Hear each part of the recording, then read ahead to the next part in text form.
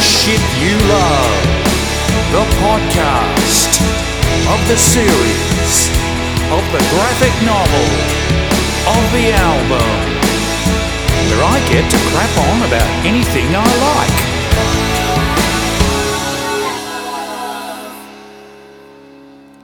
Hello. I'd like to talk to you about poetry.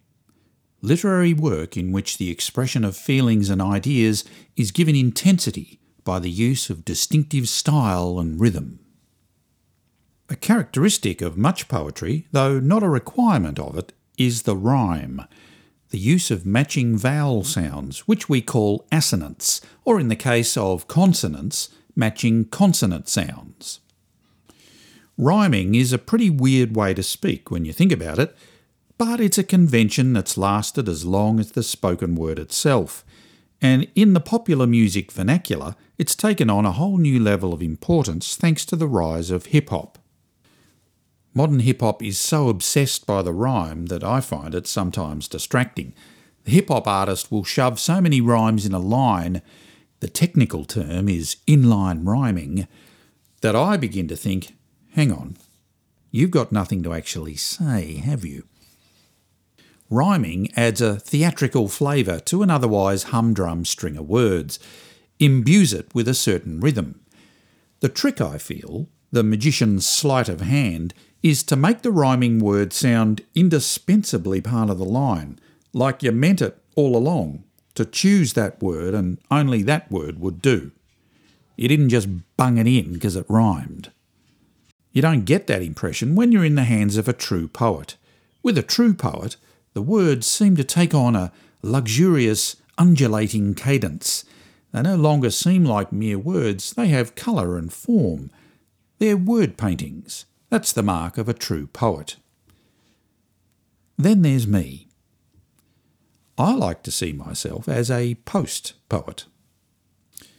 I have developed a technique which I feel is revolutionary, and dispenses with the restrictive conventions of traditional rhyming poetry. I achieve this by combining a radical approach to content with a highly unusual rhyme scheme. The rhyme scheme is the technical term for the form in which the rhyme manifests itself. It's best expressed with the use of alphabet letters, A, B, C, and so on. So, the most popular rhyme scheme is AAAAA.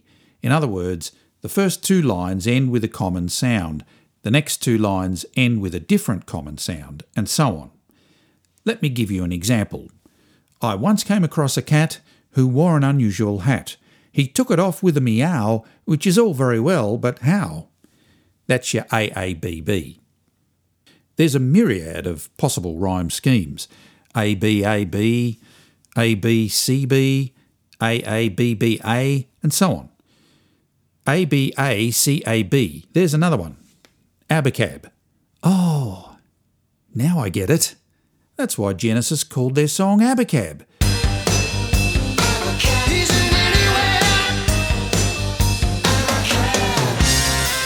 It must be written with that rhyming scheme. What genius! Except it isn't. Let's examine the opening verse. Look up on the wall, there on the floor, under the pillow, behind the door. There's a crack in the mirror. Somewhere there's a hole in a window pane. Do you think I'm to blame? Tell me, do you think I'm to blame? Well, that's actually AABCCC. It's not abacab, it's abac. So let's rearrange it a little so it is abacab. Look up on the wall, there on the floor, somewhere there's a hole in a window pane. Under the pillow, behind the door, there's a crack in the mirror. Do you think I'm a bore? Tell me, do you think I'm to blame? That's abacab. Still doesn't make much sense. My favourite rhyme scheme takes a somewhat more minimalist approach to your AABBs or your ABAB or your ABACAB. It's AAAAAA. Thrilling stuff, don't you think? But that's not all. I like to combine this rhyme scheme with what I call a fluid approach to word construction. If a word doesn't rhyme, change it so it fucking well does. And so we come to this week's episode of Only the Shit You Love and the song My Horn Plays La Cucaracha, or as I like to call it in the song, La Cucaracha. Not only in this song do I employ the AAAAAA rhyme scheme to produce the effect of a boxer pummeling away at you with unrelenting jabs until he wins by a technical knockout, I also, very subtly, hardly noticeably, slip in some fluid word construction. For instance, in the line, he may own a luxury yachta, but my horn plays la cucaracha. As you see, language is dynamic. It is mere clay on the wheel of the post-poet potter. Here's another example of the AAAAAA rhyme utilising fluid word construction in a song by Root. I get a little emo when my alarm clock screamo wakes me from my dreamo, and 'cause I've not one keno, I'll catch that 7:15, sit all day at my machine. What does it all mean? You may also be familiar with other such couplets in my previous contributions to the literary canon, such as don't want to listen to Bob Dilly, I want Milli Vanilli, or mix a drink, help youth run amucka, vitamin B help them after they chucka, toilet ducker take away the yucca, but DJ Trevor goes waka waka. Although I clearly got my poetic licence from some bloke Paulini knows, I feel that I don't have many contemporaries out there in the poetic landscape, except of course Tony Martin, who can be heard utilising the AAAAAA technique with effortless brilliance on the track Dictator Dan. Paint a picture of the Wu-Tang Clan. You can't watch George C. Scott in the Flim Flam Man. Oh, you God. can't watch the early work of Anthony Van. You can't run a print of Kurosawa's Ran. You can't stage a pantomime of Peter Pan. You can't claim your in-laws are from the Sudan. Matt, can we- You can't buy a Carby Jesus. house off the plan. You can't pronounce Dylan Moore and Dylan Moran. You can't have a brunch with Armistead Mopan. You can't say that last line didn't really scan. You can. You can't make a tape of Flock of Seagulls I ran. You can't watch Peter Ustinov as Charlie Chan. You can't solve a murder mystery on the GAN. You can't watch Lockie Hume and Romper Stomper on Stan. My original inspiration for fluid word construction came from one of the great rock poets, Thin Lizzy's Phil Lynott. He was fond of the rhyme, was old Phil, in keeping with the Irish heritage of lyricism. One of my favourite Thin Lizzy tracks was the unheralded Romeo and the Lonely Girl, in which Phil sings this couplet.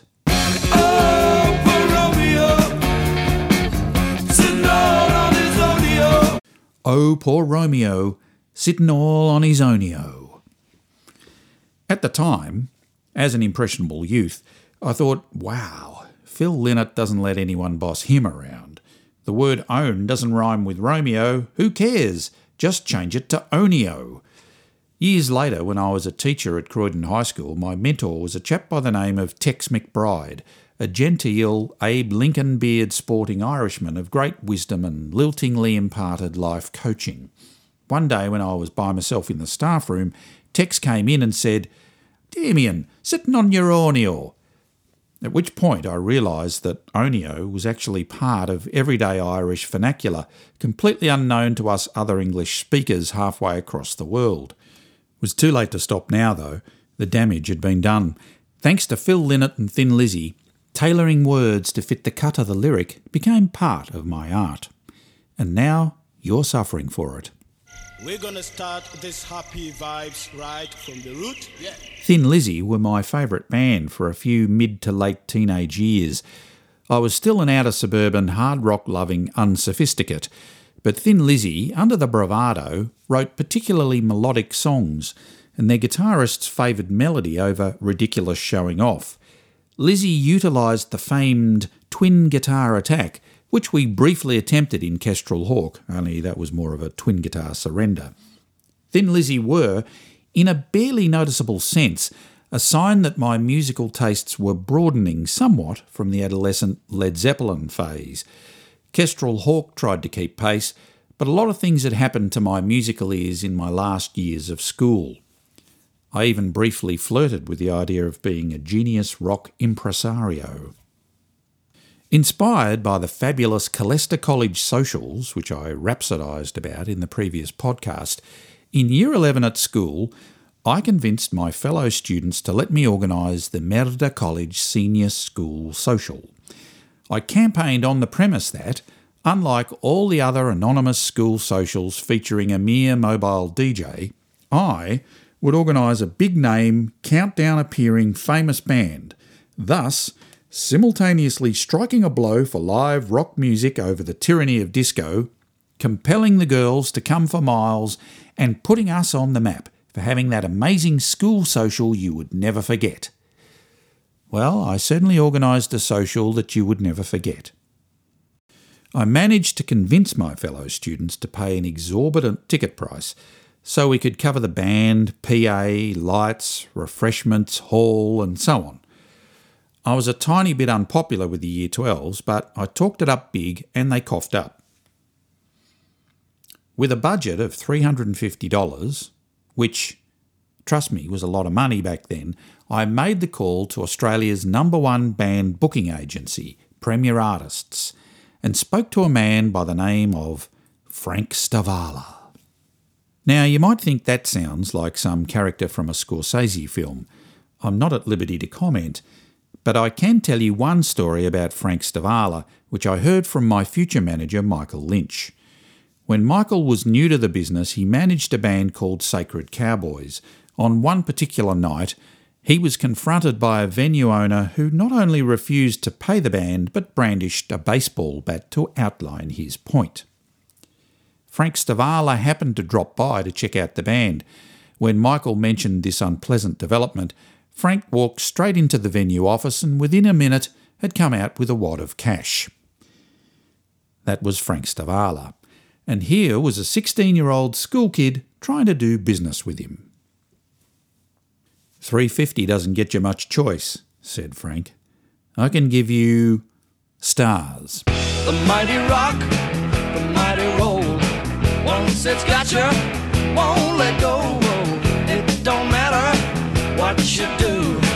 The mighty rock's coming after you, yeah. It was hardly Cold Chisel, but it would have to do.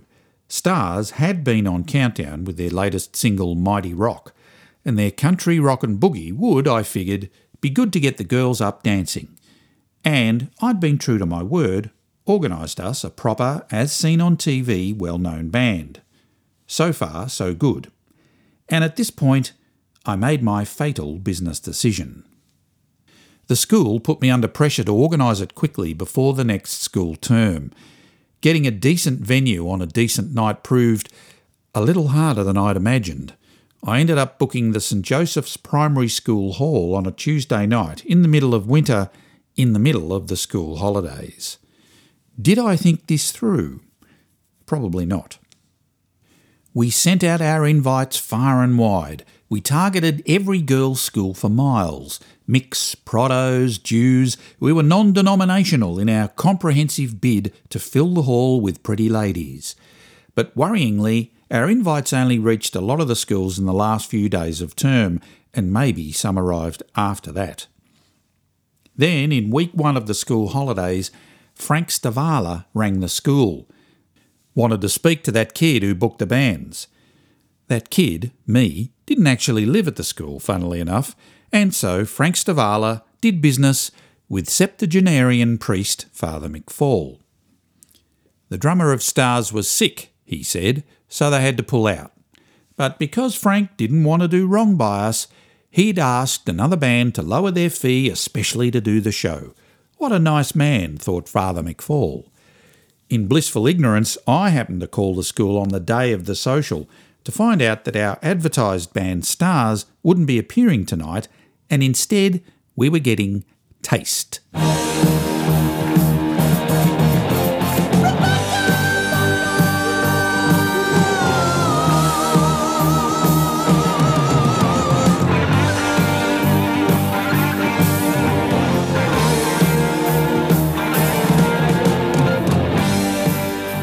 Taste had been on Countdown too, but none of us liked them. They were a sort of preening glam hard rock band with a teeny bopper baiting single called Tickle Your Fancy.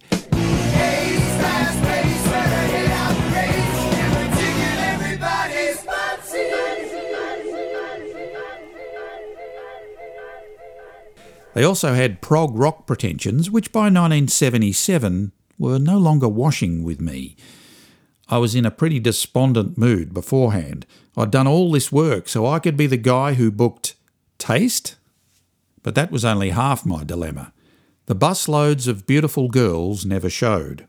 Hell, half the kids from my school didn't even bother to turn up. There was me and my mates, a few of their girlfriends, and a small group of boys who clearly didn't get the memo.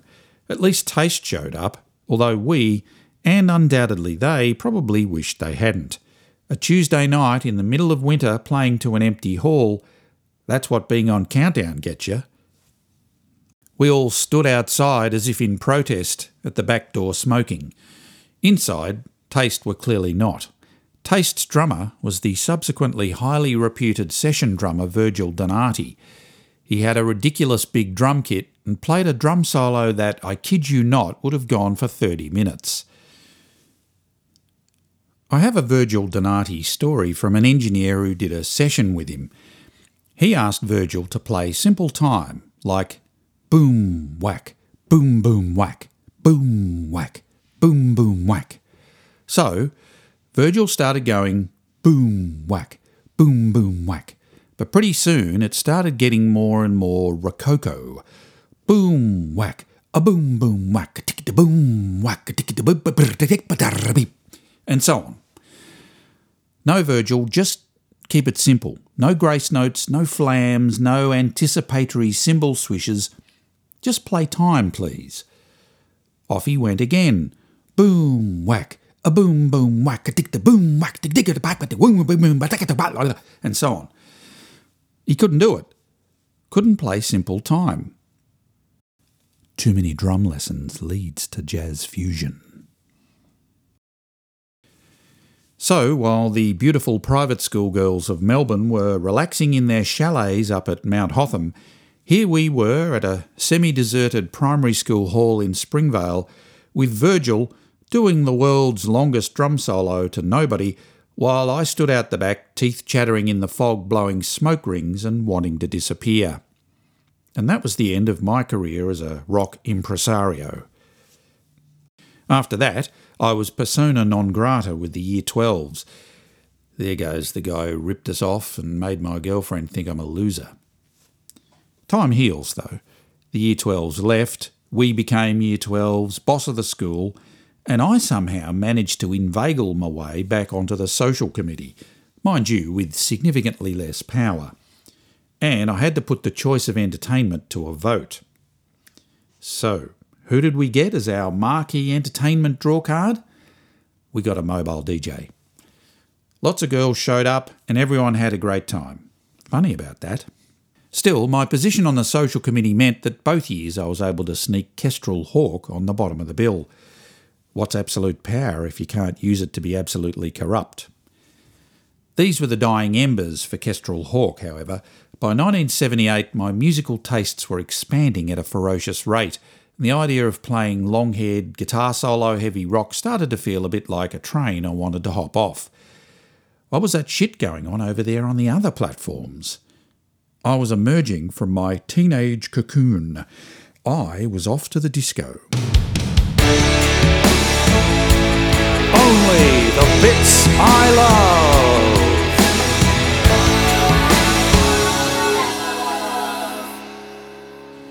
A few episodes ago, I played the weird sound effect that opens Led Zeppelin's fourth album, a harbinger of the mystically bombastic delights to follow.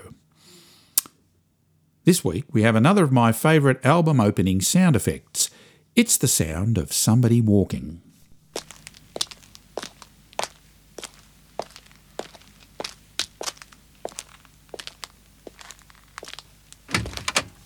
That ain't just anybody walking. That's Brian Ferry, hopping in his car off to take his place on Love's Wheel of Fortune in Roxy Music's Love is the Drug. When I hear those footsteps, I see a briskly twilit London evening, a tuxedo-clad Ferry, immaculately polished shoes crunching across the washed white pebbles of his St John's Wood driveway, hopping into his E-Type Jag and speeding off in a cloud of petrol-guzzling exhaust to cavort with Twiggy and Jean Shrimpton at the Ad Lib or the Bag o' Nails or the Scotch of St James. Me? I was off to an all-ages disco at the Good Shepherd Primary School Hall or the Brandon Park Fire Station Hall or the 1221 in Baldwin. The wonderful, unknowable, impossible lure of girls was the reason. So, like Ferry, I took my place on the dance floor and, well, our paths probably diverged somewhat from that point.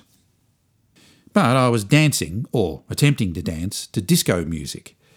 And even though disco music was so far from the kind of music that I liked, it seemed to be music for mums and dads played by people in conservative suits. Plus, there was all that ban the DJ, keep music live bullshit. I mean, I even had a sticker on my drum kit. But there I was dancing and unable to admit to myself that I was quite enjoying the experience. All the same, it was seeping into my musical consciousness, lying dormant like some kind of new viral strain to reappear years later. These all-ages discos were, as you can imagine, a long way from cool. The DJs didn't give a shit. They played disco, but also Cold Chisel, the Eagles, Bob Marley, Bonnie Tyler, Meatloaf, Rocky Horror, whatever the kids yelled out for. And they even slipped in vestiges of that other recent musical revolution, punk. By this stage, punk had already sprouted and withered in the fashionable haunts of New York and London. It had taken mere moments to catch on here in Melbourne with private school kids who lived in St Kilda. But Melbourne's outer suburbs? That's much further away. Punk was a weak Morse code, a faltering, staticky transmission from another planet. To get to punk, you worked your way backwards from music that had been influenced by punk. The so-called new wave of The Police, Lena Lovitch, The Cars. Plus, there was Blondie's Heart of Glass, which was a punk band playing disco, and set off a little stealth bomb in my brain. The two things weren't mutually exclusive. In fact, they were better when combined. While that was percolating away, I also heard Ian Dury and, of course, Elvis Costello. This was anti-Virgil Donati music. Amazingly good musicians playing really simply. And on top of that, the best lyrics I'd ever heard. Seriously good lyrics that weren't all mystical and faux poetic but were literate and even at times funny. A gauntlet absolutely tossed in my face. Mind you, these blokes weren't good enough to write in the AAAAAA rhyming scheme, were they? I'll see you next week. You've been listening to Only the Shit You Love, the podcast. If you want to see the series or buy the music, go to campsite.bio/Damien Cowell DC. See you next time.